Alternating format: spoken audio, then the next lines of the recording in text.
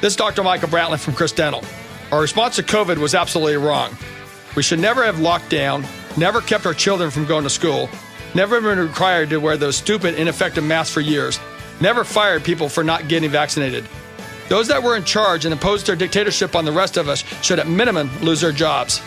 This November and every election to come, never forget what these people did to us and our children. And that's Dr. Michael Brantley, sponsor of our show tonight. Not known for mincing words or holding back. And speaking of which, Betsy Johnson, gubernatorial candidate on the non-affiliated ticket of the Oregon Party. There's not even a party. Good evening, Mr. Dancer. And that ad, which I have not seen before, is brilliant. And he is spot on. The only thing that he didn't add was how generous dentists were and how they got screwed for their time and trouble. Many dentists offered up their personal protective equipment willingly to hospitals. And then when they came back and asked for some relief from Kate Brown's draconian rules, the answer was go screw yourselves. They got no credit at all for selflessly stepping forward. Getting drilled on by a dentist is not my favorite thing, but those guys went up, in my estimation, exponentially when they came forward and were as selfless as they were. So, Mrs. Johnson, you're in a mood tonight. Oh, I am in a mood tonight. I'm in a mood tonight because what's happening in Oregon is exactly what this campaign is about. We've got political celebrities parachuting in. We've got big bags of money being dropped off from national interests. We've got everybody focused on the president being able to buy ice cream. I'm surprised with the price of eggs and milk. The sucker could afford it. But we've got all of this national stuff happening right now, and Oregonians are getting lost. Yeah. That's the whole reason I got in this race. Oregonians need somebody to have their back. And as these ads, I hate you more, I hate you more than more, I hate you the most. Oregonians are sick of it. Yeah. That is exhibit A in the problem. So Betsy, talk to me about these poll results, because that's all I'm hearing is Betsy's got 11%, Tina's got 33%, I think the last one I saw, and Drazen has 44%. And so then they're calling you the spoiler. You're the Ross Perot of the Oregon governor's race. Well, the only spoiler here is Tina Kotek, who spoiled my state, ran me out of my party. You just look around at downtown Portland. That's her legacy. So you want to talk spoiler, it's downtown Tina, Tent City Tina. I got in this race to be a champion for ordinary Oregonians. A vote for Betsy is a vote for Betsy. Now, I don't know how many of your viewers went to sleep thinking Hillary Clinton was going to be president of the United States based on polls. How'd that work out for her? And so my argument is we're a long ways from done.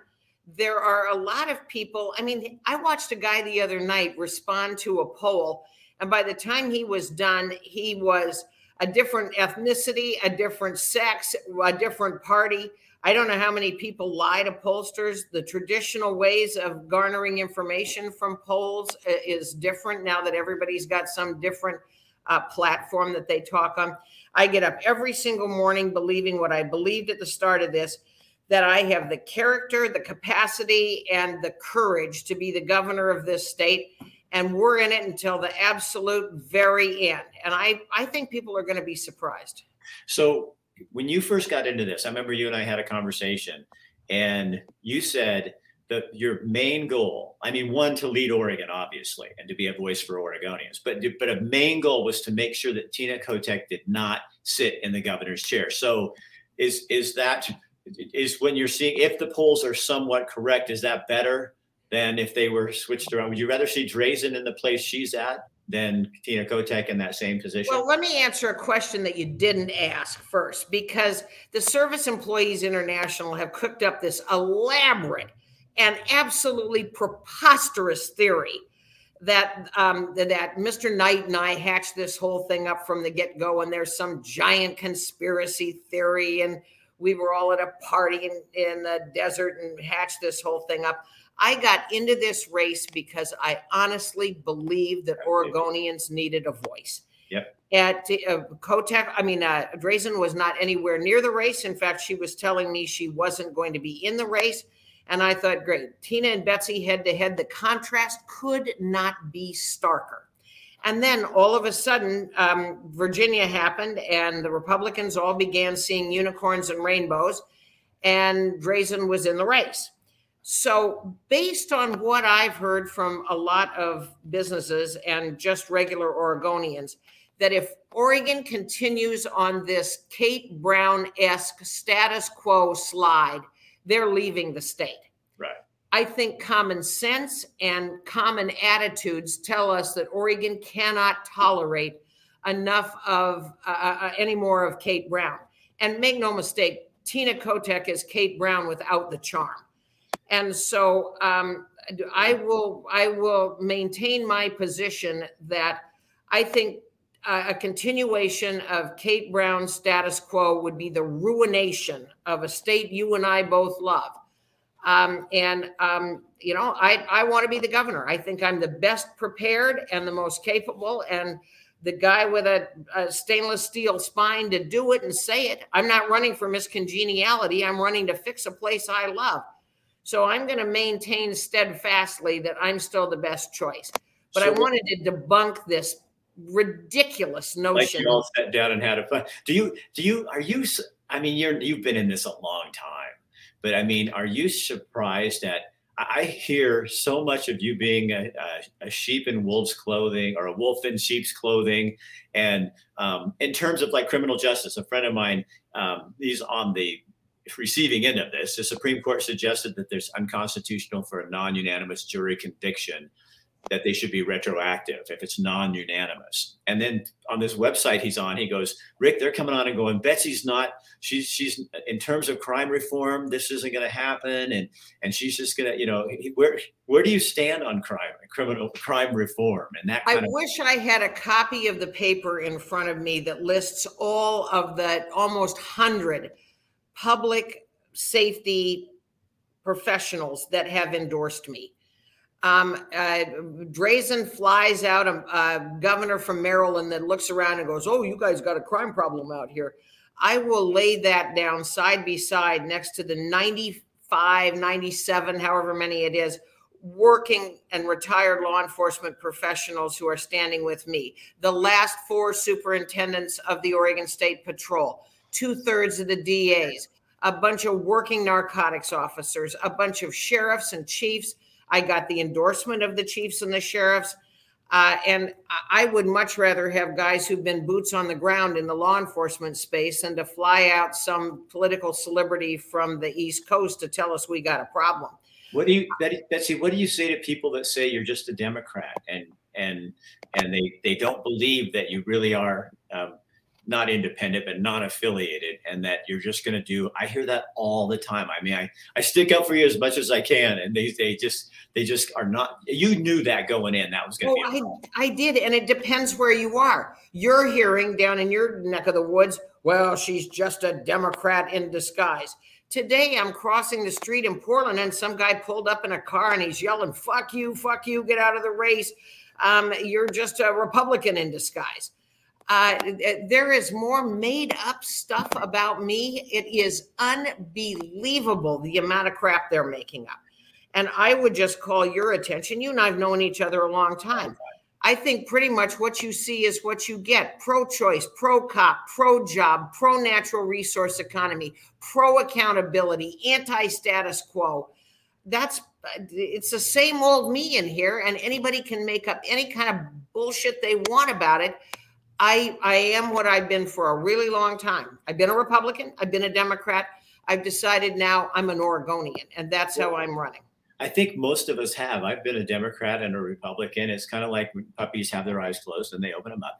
And I heard a great joke about that. I'd love to tell you sometime, but I don't want to waste my time. But look at Wayne Morse, Republican, Independent, and Democrat. I mean, it's not like you're married to this situation. So, okay, Measure 114. You know what it is, right? Yeah, what do you think of that? I'm a no. I'm a no for a variety of reasons. It will continue the polarization in an already emotional, polarized conversation. It's a Portland grab all your guns solution that they're going to try to enforce on the rest of the state. And I think it's going to pass. It's got 3 subjects. I'm sure it'll be litigated until the cows come home, but it isn't going to add to solutions for what I think we all know we have to do.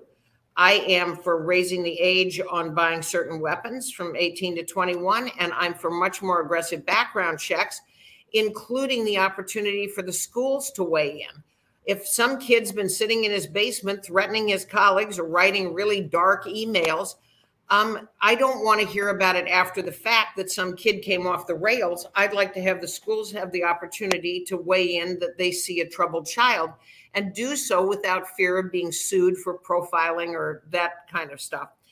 I'm for loading up the schools with mental health specialists and school resource officers and school nurses. We've seen now the academic damage that we've done to our kids. The test scores are starting to come back, and they're appalling. Yeah.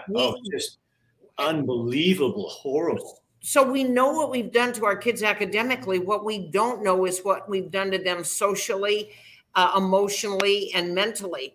But I'm going to submit to you that there's a whole cohort of kids that aren't going to be able to read, and they're going to be mighty screwed up coming out of their Kate Brown enforced caves of 2 years locked up out of school with a bag over their head. They can't read, and they're ostracized, lonely, depressed. Not every kid has gone home to, Mr. and Mrs. Cleaver for their parents. They've had a pretty rough 2 years at home. And I think it's going to take us a long time to remediate the damage that we've done to those kids. So, Betsy, what do you say to that voter who's watching the paper and the news and saying, I was going to support Betsy because I like her style, I like who she is. I've heard this from people, and they say, but I don't think 11%. I think Drazen's going to take this. I'm going to switch my vote over that direction. And you've got to be hearing that where in your camps and stuff. What do you say to those people? I still say a vote for Betsy is a vote for Betsy. People are going to have to make up their own mind. The polls are what the polls are. I'm a very competitive person. And to see one's name in lower down in the order, particularly of 2 people that I don't think would be the best choice for governor, hurts my heart. But I'll go back to the place where I have been right from the get-go. I think I'm the right guy at the right time. People are going to make pragmatic decisions. Let's look at the most prominent one. People have asked me, well, Phil Knight changed horses. And my answer is no, Phil Knight didn't change horses. Phil Knight got a second horse in the race. And I think at the end, they need to look around at the voters, and they need to say, okay, we've got this huge R&D contest. Who's best suited to represent Oregonians? And how are we not going to let Oregonians get lost in our horse race to the finish line of the R's and the D's? People are going to pragmatically decide, do they want to leave Oregon in a death spiral of status quo, or do they want to do something different? And there are only 2 change candidates in this race, Drazen and me. So let me ask you this. What do you think is the downside of electing a Republican governor in Oregon at this time over someone like yourself? We already know that you and I are on the same page with Tina, and it's my show, so who gives a shit? but in terms, and I tell people, I know Betsy. I've been standing up for her from the beginning because I know you. But why? There's going to be a bunch of people. There's this, alleged red wave that's coming, and it seems like people are, jumping on board here in Oregon. You got the question. Go ahead. Yeah, I do. Let's be practical. I don't think that Drazen's going to be able to move the bar very far. I think she's going to get a Democrat House and a Democrat Senate. Now, they may not have the same numbers. The numbers may modulate a little bit so that it's more equally balanced. But I don't think she's going to have a cooperative legislature. And so then comes the question, without a cooperative legislature, can she move her agenda? And I think that's an open-ended question. On stuff that matters most to Oregonians, Drazen and I are surprisingly of a similar mind. I met with a bunch of downtown hospitality guys downtown in Portland today. And there were probably, I'm going to guess 20, 25 people in the room. And all of them were saying the same thing. We can't tolerate having our windows broken out anymore. We can't tolerate finding no people to work for us. We can't tolerate state agencies swaggering through our places, threatening our liquor licenses, episodic and contradictory information from the Oregon Health Authority. Something has got to change. And so as far as dealing with homelessness, what has Tina done? Passed legislation with a very heavy hand that enables and prolongs tent cities. What did Drazen and Johnson say? Clean this shit up. Right. And now finally the mayor, after 6 years of not doing anything about enforcing the no camping ordinance, has decided that he's going to do something. Well, he's 6 years late to the party. He should have done this ages ago. I would submit to you that my caterwauling about this has helped propel some courage on his part. Whether or not his plan ever sees the light of day remains to be seen, because once again, in our toxic, polarized politics, the county jumps up in the person of Deborah Kafori and goes, "You ain't doing that on my watch." And so who suffers? The people that are living in squalor and cold and rain and drug-infested streets. They're the losers, because we can't get our political class to stop pissing in each other's shoe and figure out what's the best outcome for Oregonians. You know what I've always thought, Betsy, as I've had this, I said it down here when I was in Eugene, I said it, it's like, how is that compassion, is to let people suffer in drugs and on the streets, and turn, really pretending to be compassionate, but really turning a blind eye to what they're doing. And it used to be that we don't want to hide them away from, and put them away because we don't want to hide them. Well, now you've exploited them so much that they're sitting out here, and city leaders from Eugene to Portland are doing nothing. They don't, I think now they've created a problem. It's like the door when your little brother or sister's chasing you and you slam your bedroom door, they get their foot in the door. You can't get it shut, and they're pushing and pushing, but they can't get it shut because it's too late. Well, your rhetorical question is asked and answered. There's nothing compassionate about this. We've had 4 dead bodies within a very close proximity to where my downtown office is. I've had 4 windows broken. A couple of days ago, we had a woman standing in the streets down below the 2nd floor where I am, who spent the better part of 5 hours just incoherently screaming. She must have been exhausted when that was done. A new load of drugs must have come in over the weekend, because when I drove down here to park this morning, there were people sleeping in practically every vestibule and doorway down Burnside and onto the street where I am. Our politics have gotten so coarse, are turning a blind eye to what's happening in Portland, effectuating fixes that make us feel good but don't do a damn thing for somebody waiting on the streets for a house that's not going to get built for years, or mental health services that aren't going to arrive for years. There's no part of compassion. And so the county buys tents for people and pats themselves on the back for having remediated homelessness. The city then comes and scrapes the REI tents up and throws them away. The taxpayer gets hosed. The guy in the tent gets hosed. Nobody wins in that circumstances. So we've got to stop doing things that make people feel good. And we've got to listen to the bar and restaurant owners that I met with this morning that said, enough's enough. One of the guys has already purchased a facility in Arizona, and he's going to close his stuff here, depending on what happens in the election. Right. We've got to get real about the damage that's occurring right now. And I am just hopeful that people will pick an Oregon solution rather than this polarized extremes of the R's and the D's. I had a guy write me yesterday, and he said, it's kind of an interesting analogy, but he was using, remember 30 years ago in Yellowstone, they had grizzly bear problems, and they didn't. And then they started getting them because people started coming in with picnic baskets and food and all this stuff. So then they started telling people, don't feed the bears anymore. And the bears went away. And he said, it's the same thing. You're not helping Oregon's homeless. you are attracting homeless from all over the nation. And all you have to do, Betsy, is go down there and ask them. I did it in Eugene. You ask them where they're from. They're not from here. They come here because they know this, like Club Med. They can get anything they need. And we've made it attractive, like a destination point for people that are not willing to live. And so, and then that takes money away from our homeless people who really truly are homeless.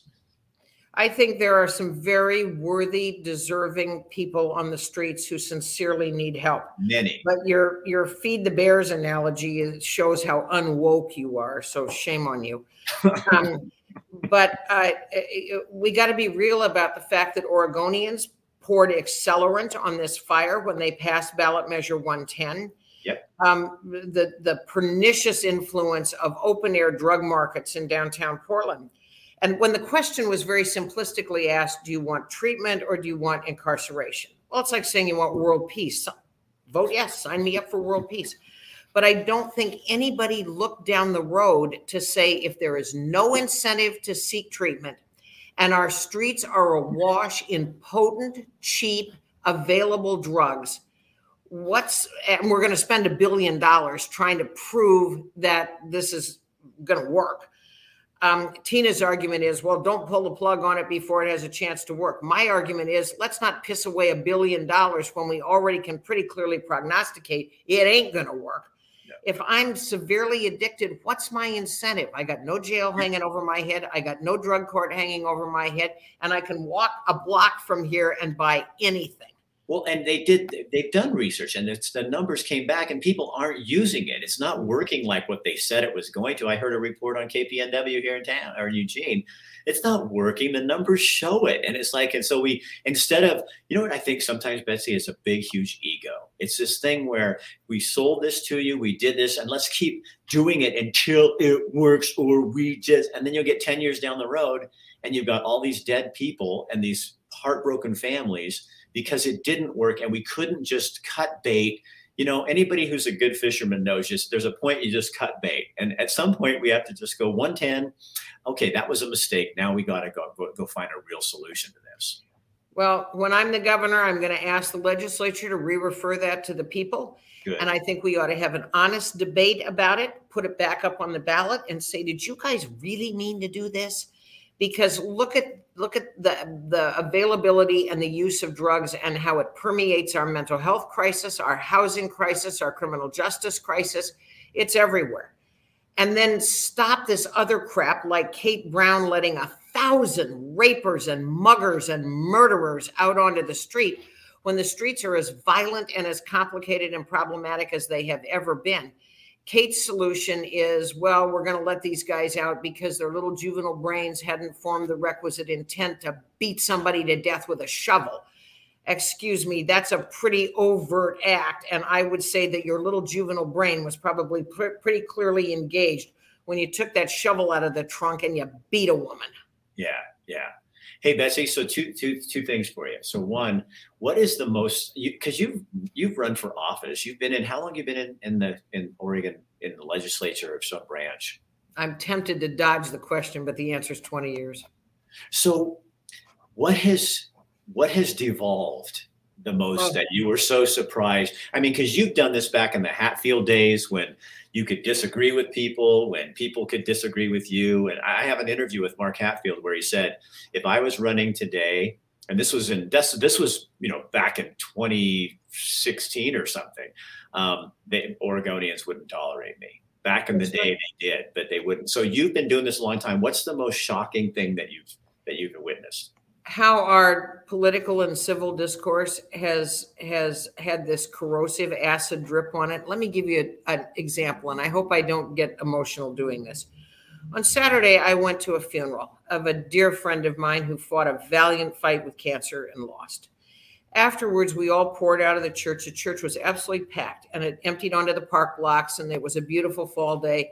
And I was just standing there reflecting on both the poignant and the joyous celebration of this woman's life, who was remembered as somebody who brought people together to help make linkages between people, to help fill the void between just regular folks.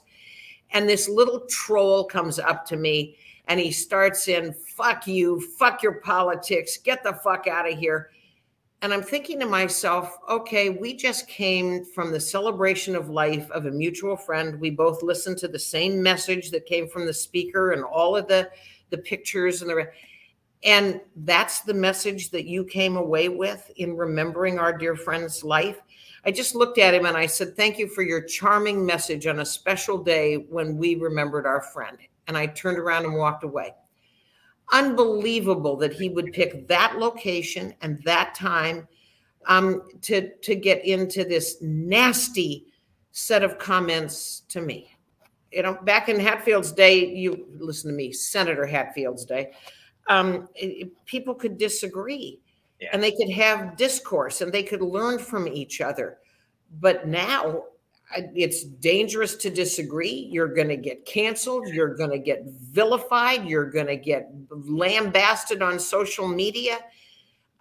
We've lost our ability to talk to each other. Yeah, it troubles me greatly, and it's like, but you know what? It's also given me some resolve, is because now it's like, fuck you.